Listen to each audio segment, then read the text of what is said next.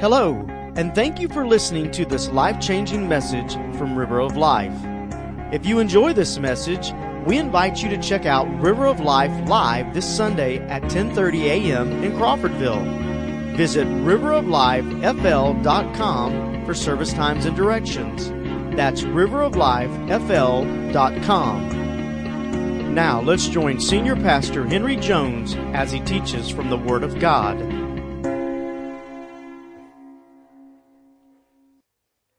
But since I'm a preacher,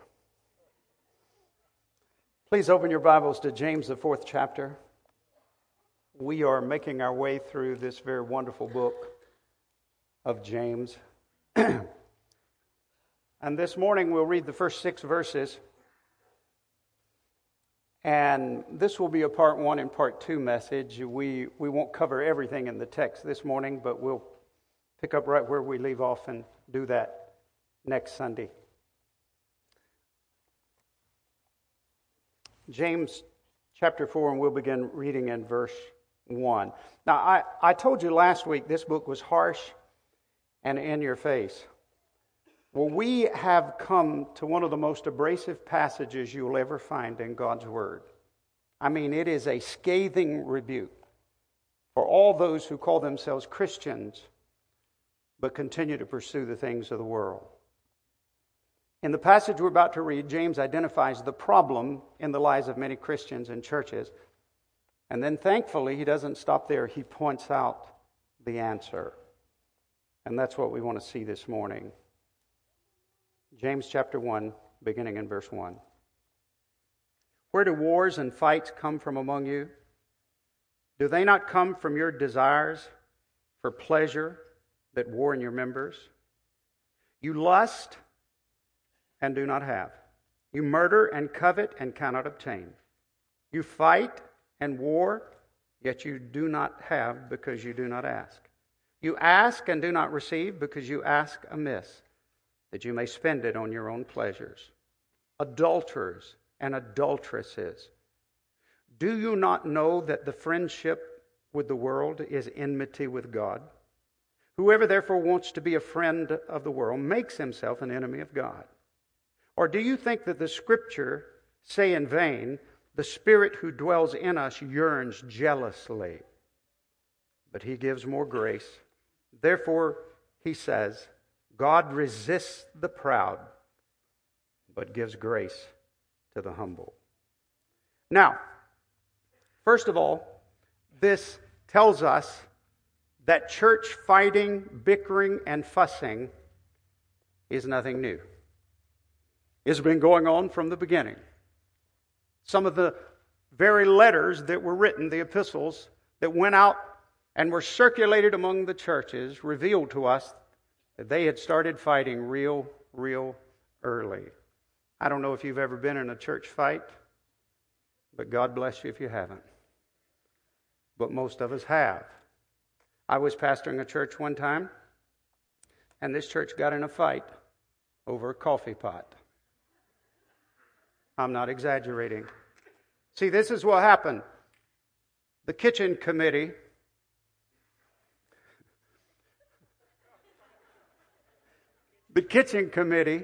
purchased a coffee pot without consulting the powers that were running the church. You know, almost all churches have a matriarch or a patriarch. And if you do anything, you've got to clear it with the matriarch or the patriarch or you're in trouble. But they forgot to do that. I think it would have all been well and good had they simply let them know and asked them, but they just went out and did it on their own. The audacity that the kitchen committee would go buy a coffee pot with church funds and not say anything to anybody else, but that's exactly what they did. And I'm telling you, it made everybody in the church mad. They got upset and they started choosing sides, and it was, are you on the kitchen committee side or you're on the controlling power side of the church? Now, I'm a coffee drinker, so automatically I was with the kitchen. That's the side. Really, I know you may think I'm making this up, but years later, after I left that church, I was asking somebody about the church, and so help me, they said, you know, they're still mad about that coffee pot. Really? Really, I mean, that's crazy. Some crazy, weird things go on in the church. And this is what James is addressing.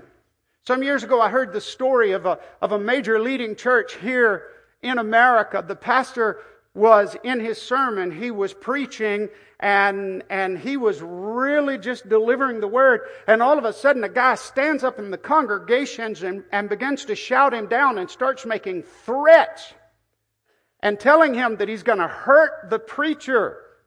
And then he gets so worked up, he runs out of the pew into the aisle and starts running toward the preacher, threatening to hurt the preacher. And the preacher's perplexed. He doesn't know what to do. I can't fight this guy. I mean, how's that going to look? And if I run, I'll look like a coward. So he just braced himself. He just kind of braced himself. He said, he's going to hit me, and so I'll just take it. And then there was kind of a blur right out of the corner of his eye. And he hears this. And then he hears something hit the rostrum. And what had happened is there was a man in the choir loft, in a choir robe, who was a Golden Glove boxer. He jumps the rail, gown and all, and just clocks the guy. Knocks him out cold. He's there, lying on the stage. Now, that's a good church member right there. Pastor looked at him, he said, I wasn't going to let anybody hit my preacher. Got to take care of my preacher. I mean, that's crazy, isn't it? You reckon anybody went home that day? Can you imagine the tension in the house? Do you think maybe anybody went home that day and said, man, what a sweet service we had today? Oh, man, it was a love feast. No, it was a slugfest. I don't know. I never heard the rest of the story, but I'll bet you nobody got saved. Nobody rededicated their lives. Nobody stood and praised and glorified God like we're doing today. There's just some sad stuff that goes on. And I'll tell you, if you work on staff at a church, you begin to learn it. We've had all kinds of things said about us. We've had all kinds of things that were just mean-spirited. And it's not just us. It happens everywhere. One of the worst things that happened is somebody literally called the church office one day wanting to speak with me, and nobody answered. So they left a message on the answering machine, and it was a death threat against me as the pastor. Now, how smart are you to leave a death threat on an answering machine? Really, we called the sheriff's department, filed a report. They came down and listened to it. A death threat. My goodness. I'm telling you, the enemy will not rest. He's constantly attacking. He's always trying to stir up trouble. And most of the time, all he needs is one real, receptive, backslidden Christian to do a great deal of damage. I'll tell you one more story. One night, it was just right after dark, there was a knock at my back door. And I went to the door and I opened the door and there was a man standing there. I've known him my whole life, right here in Wakulla County, a man standing there. I said, how you doing? Come on in. He said, no, I want you to come outside. I said, well, okay. I'm just thinking, okay, he's got something personal he wants to talk to me about and he doesn't want anybody to know about it. So we stepped outside and I said, what can I do for you? He said, well, I just want to tell you, I've come to whip you tonight. I said, really? He said, yes, sir, I'm going to whip you right here. He said, I'm going to whip you right here in your yard. I said, well, do you mind telling me why? He said, well, it's what you've been preaching and what you've been teaching and what you've been saying. I said, really? He said, yep, I'm going to whip you right here. Now, I got to tell you, I grew up, I was taught when I was growing up, a man that talks about fighting doesn't do a lot of fighting. So I really wasn't all that worried. But, because I knew he was just talking. But anyway, I'm thinking, my mind is thinking, in the book of Proverbs it says that there's a time for everything.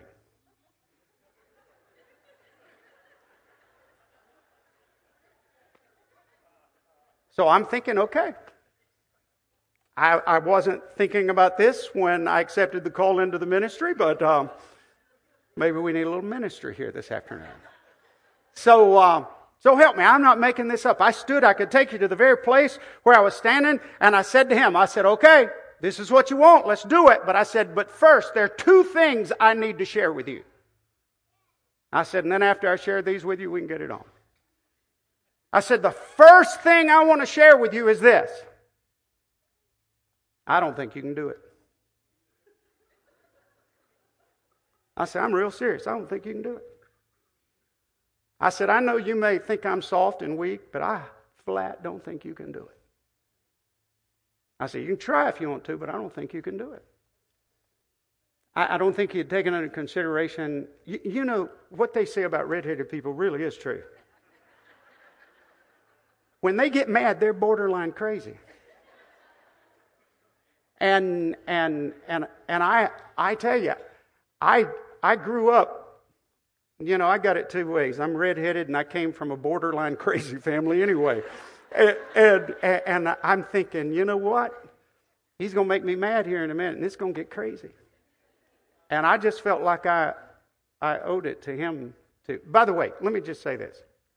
That was another good reason why I needed to get saved. If you go crazy on occasions, I recommend to you a real good salvation experience. Because you need to get that stuff behind you. And it had been behind me all these years, but here I am now face to face with this guy. And he's telling me he's going to whip me. And I just said, buddy, I just don't think you can do it. I'm being real honest with you.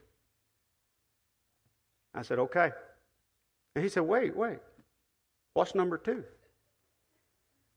And I said, well, number 2, I'm serious. He said, verbatim. I remember this verbatim. I said, number 2 is this. If you do whip me right here in my yard, your problem's not going to go away. Because I'm not your problem.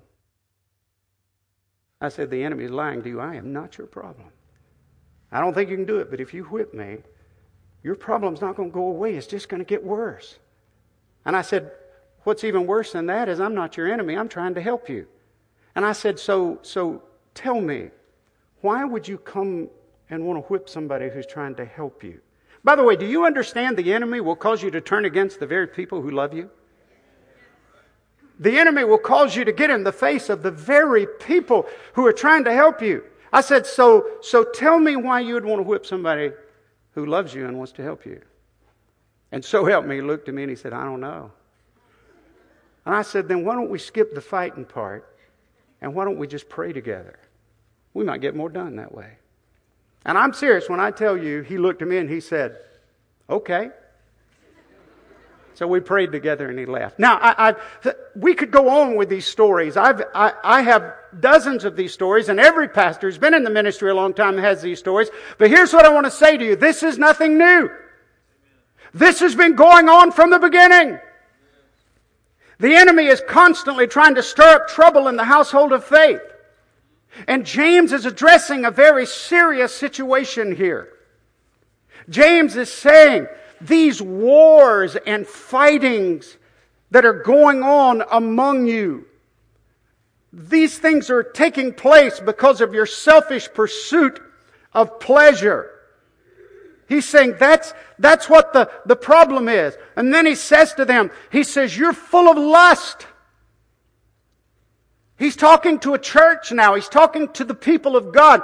I challenge you, go through the book of James. He calls them brethren, sisters. He's talking to Christians. He says, you're full of lust. By the way, the lust he's talking about is the lust for their own way, the lust for things that gratify them, the lust for their way as opposed to God's way. And then he says to them, he says, you are murderers. Your church is full of murderers. You can do your own Bible study, but the Bible tells us whoever hates his brother is a murderer. You see, in God's eyes, you don't have to actually commit the act of murder to be a murderer. All you have to do is just hate your brother. And that's what James is saying. James says you're full of lust, you're full of murder, and if he had stopped right there, it would have been a bad report on this church. But it even gets worse. This is what he says. He says adulterers and adulteresses. And it's amazing that he puts it that way because he's lumping all of them together, men and women, and he's saying You are so immoral and so unfaithful to your God. You're more concerned about friendship with the world than you are friendship with God. And nothing satisfies you. You lust and do not have. You covet and cannot obtain. You fight and war and it achieves nothing. And the way you're praying gets you nothing. He was saying you should be praying about the problems you have in your church, but when you do pray, it's all about you. It's all about your pleasure. It's all about your desires. It's all about what you want. And James is saying it shouldn't be that way. Now, to state the obvious, friends, this is not one of those light, fluffy, sweet, cotton candy sermons that makes everybody feel good even though they're continuing in their sin. I'd like to say that again. I'd like for you to listen up. This is not one of those light, fluffy, sweet, cotton candy sermons that makes everybody feel good even while they're still in their sin. You know, we got a lot of that kind of preaching going on today, but you can't find it in God's Word, and we shouldn't find it in the pulpit today. The fact is, James is not trying to coddle anybody.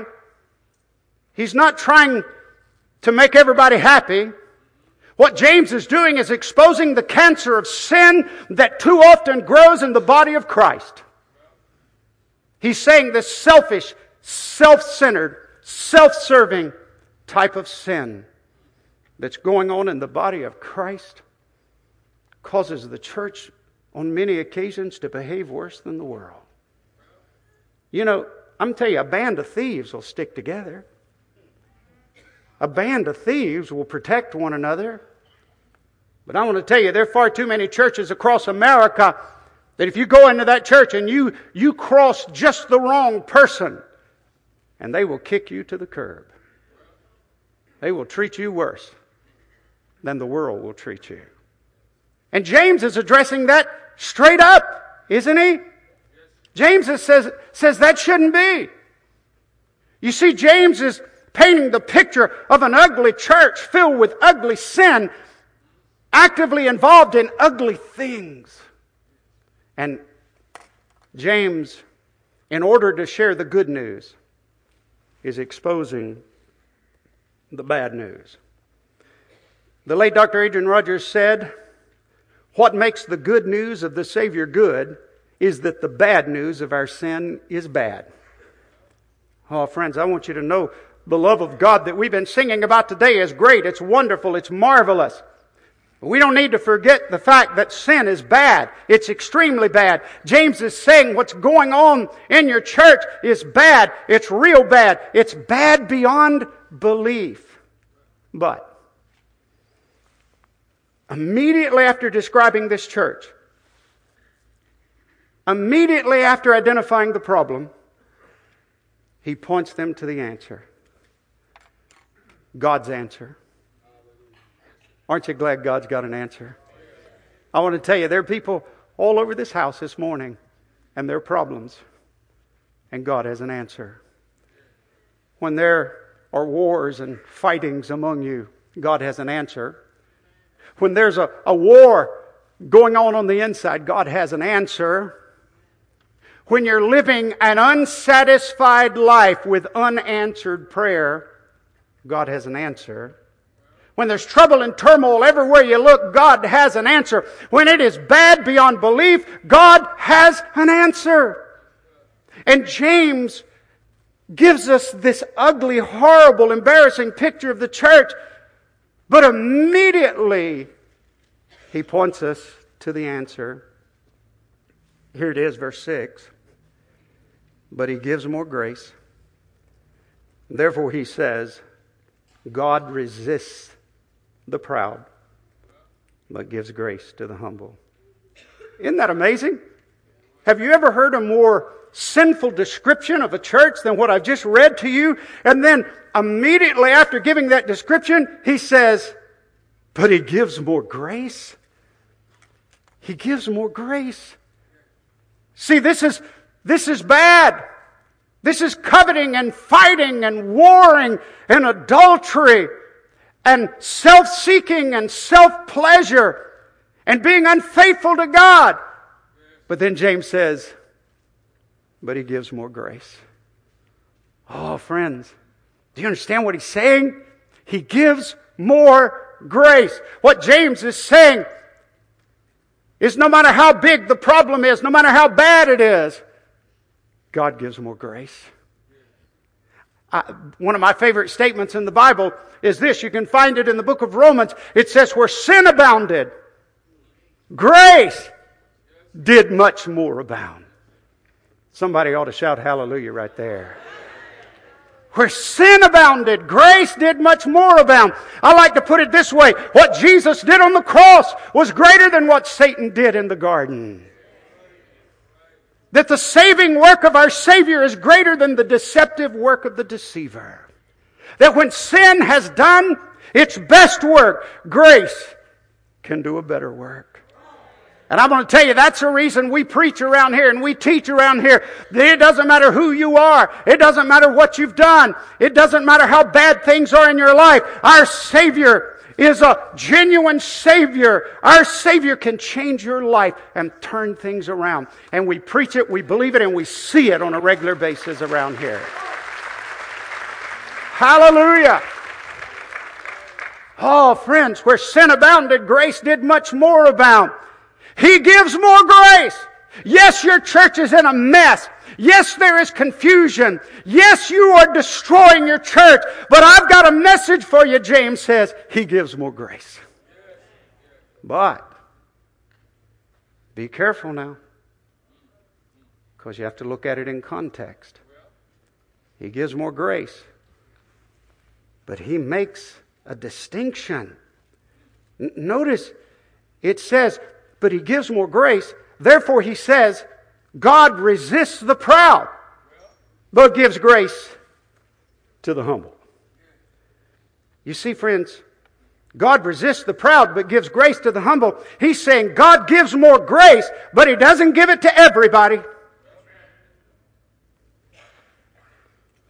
See, we preach a watered down, let's make everybody feel good gospel of grace that has nothing to do with Scripture, and we've convinced everybody that no matter what you're doing, no matter what's going on in your life, no matter how you're living, God's grace will cover it. Friends, that's not biblical grace. That's perverted grace, and it's not from heaven, and it's not from the Word of God. He said, if you understand that God gives more grace, but He doesn't give it to the proud, He resists the proud, He gives grace to the humble. Man, it's real clear here. God resists the proud, but gives grace to the humble. As long as you keep going down, James is saying, this selfish, self-centered, sinful direction, God's not going to give you that grace. God's going to resist you. God will put His hand against you. God will be the one who's fighting against you. And I know somebody here today, because you've heard it preached the other way so many times in your life, you're thinking, oh my goodness, I'm a Christian. God would never put His hand against me. God would never resist me. God would never be against me. Well, friends, you'd be wrong. And you're also confessing you don't know what the Bible says. Proverbs chapter 3 says, for whom the Lord loves, He chastens, even as a father the son in whom He delights. As a father cares about his son, He will chastise His son. Hebrews, the 11th chapter in the New Testament, says almost exactly the same thing. It says, for whom the Lord loves, He chastises, and listen, He scourges. The idea of scourging is taking a whip and putting it on the back. For whom the Lord loves, He chastises and He scourges every son that He receives. Then if you go ahead and read that 11th chapter of Hebrews, it says, and if you are without chastisement, if you are without correction, you are an illegitimate child. You're not even a child of God at all. Oh, friends, we need to wake up as a church. America needs to wake up. God's people is calling His people to walk with Him and to be holy and to come out of sin and to serve Him so that He can pour His grace out upon us. But we've been lulled to sleep by preachers that have whitewashed the truth and convinced us we can live any way we want to live, and God just keeps pouring His grace out upon us. It's not so. It's not so.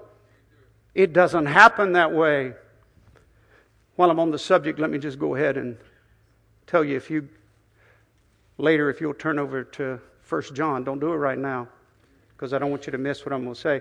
You're going to read something in 1 John that's called a sin unto death. By the way, a lost person can't commit the sin unto death. They've never even met the Savior.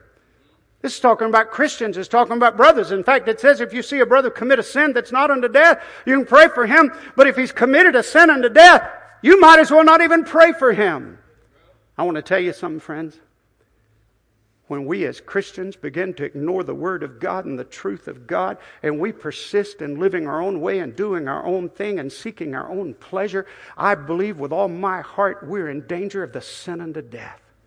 I believe we're in danger of coming to that place where God will say, I've corrected you, I've spoken to you, I've put preachers to call you back to me. I've done everything I can do and you just won't listen, and now I'm taking you home. Now, I do believe this. Call me old-fashioned if you want to, but I believe if a person has genuinely been born again, they've met the Savior, they belong to Him, I believe they'll go to heaven, but I believe it'll shorten their lives.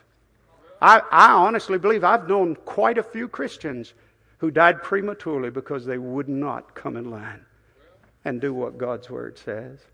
I liken it to a story that I heard one time. A father looks out the back window of his house and he sees his little son, and he's out there playing with the neighbor's kids, and he's misbehaving. And the father goes to the back door and he says, son, I saw what you did. Don't you do that again. That's out of order. I didn't raise you that way. You know better than that. We don't behave that way. Father goes back in. A little while later, he looks out the back window and he sees his son, and he's doing the same thing. He warns him a couple more times and then finally goes to the back door and he says, come here, son. Come here.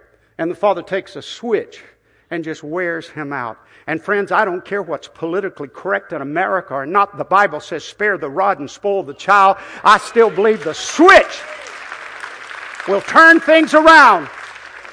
And this father takes a switch and he works on his son. And he says, now do I have your attention? Now you go back out there and you play right. And the boy goes back out in the yard. But he persists on misbehaving. And finally, as an ultimate result of all of this, the father goes to the door and opens the door and he said, son, come on in. You can't play anymore. It's over for you. I still love you, but it's over for you. I want to tell you something, friends. I believe there will come a time when God will say to a Christian who's living in sin, refuses to repent of that sin, refuses to take God's Word seriously, refuses to do what they should do after repeated attempts. I believe God will say, that's it. You're coming home. I'm not going to let you play anymore. You're coming home. Now, friends, what I'm trying to tell you here is James is getting in our face. The Holy Spirit, through the Word of God, is getting in our face and saying, this is sin, and you've got to do something about it. Then here's what you do about it. You realize that God gives more grace, but He doesn't give it to us while we're in rebellion and pride. He gives it to us when we humble ourselves before the Lord. D.L. Moody said, be humble or you will stumble. He was right. But James goes way beyond that. James says, be humble, or God Himself will resist you. I hear Christians on a regular basis. I hear Christians say, and by the way, sometimes I hear this from Christians, and I know they're not living right. I know there's sin in their lives. I hear Christians say sometimes, the devil is just fighting against me. He's just warring against me. I just can't catch a break. Everything in my life just seems to be going wrong. My world is spinning out of control. The devil is just fighting against me. Friends, I don't say this very often. I do when I feel like I can. But I want to say, what makes you think that's the devil? Are you a Christian? Have you been born again? Are you a child of the living God? Do you belong to Him? Because if you do, then you need to ask yourself this question. This may not be Satan. This may be the hand of God against me. This may be God correcting me, God chastising me. Congregation, I want to tell you today, I believe what I'm about to say with all my heart. God loves you too much to keep blessing you when you're going in the wrong direction.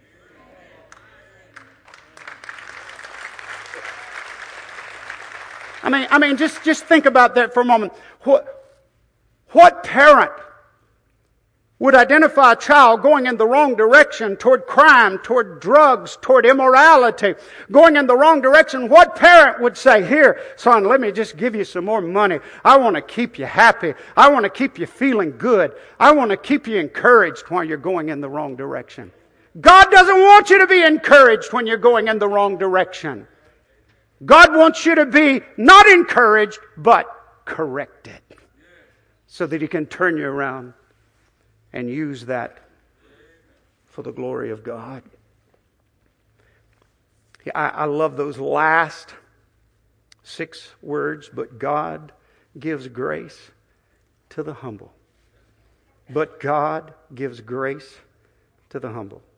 Friends, no matter how big your problem is, God's grace is bigger. I love this. God's grace is bigger. And no matter how big your problem is, listen to me, the answer to your problem is humility. In fact, I would dare say, for 99% of us here today, the answer to the problem you're going through right now is humility. It's to humble yourself before a holy and powerful and mighty God. The answer to the problem is humility. But God gives grace to the... Pull my scripture back up, please, and just leave it up. We're down? Okay. Old-fashioned preaching, no help. God gives more grace to the humble.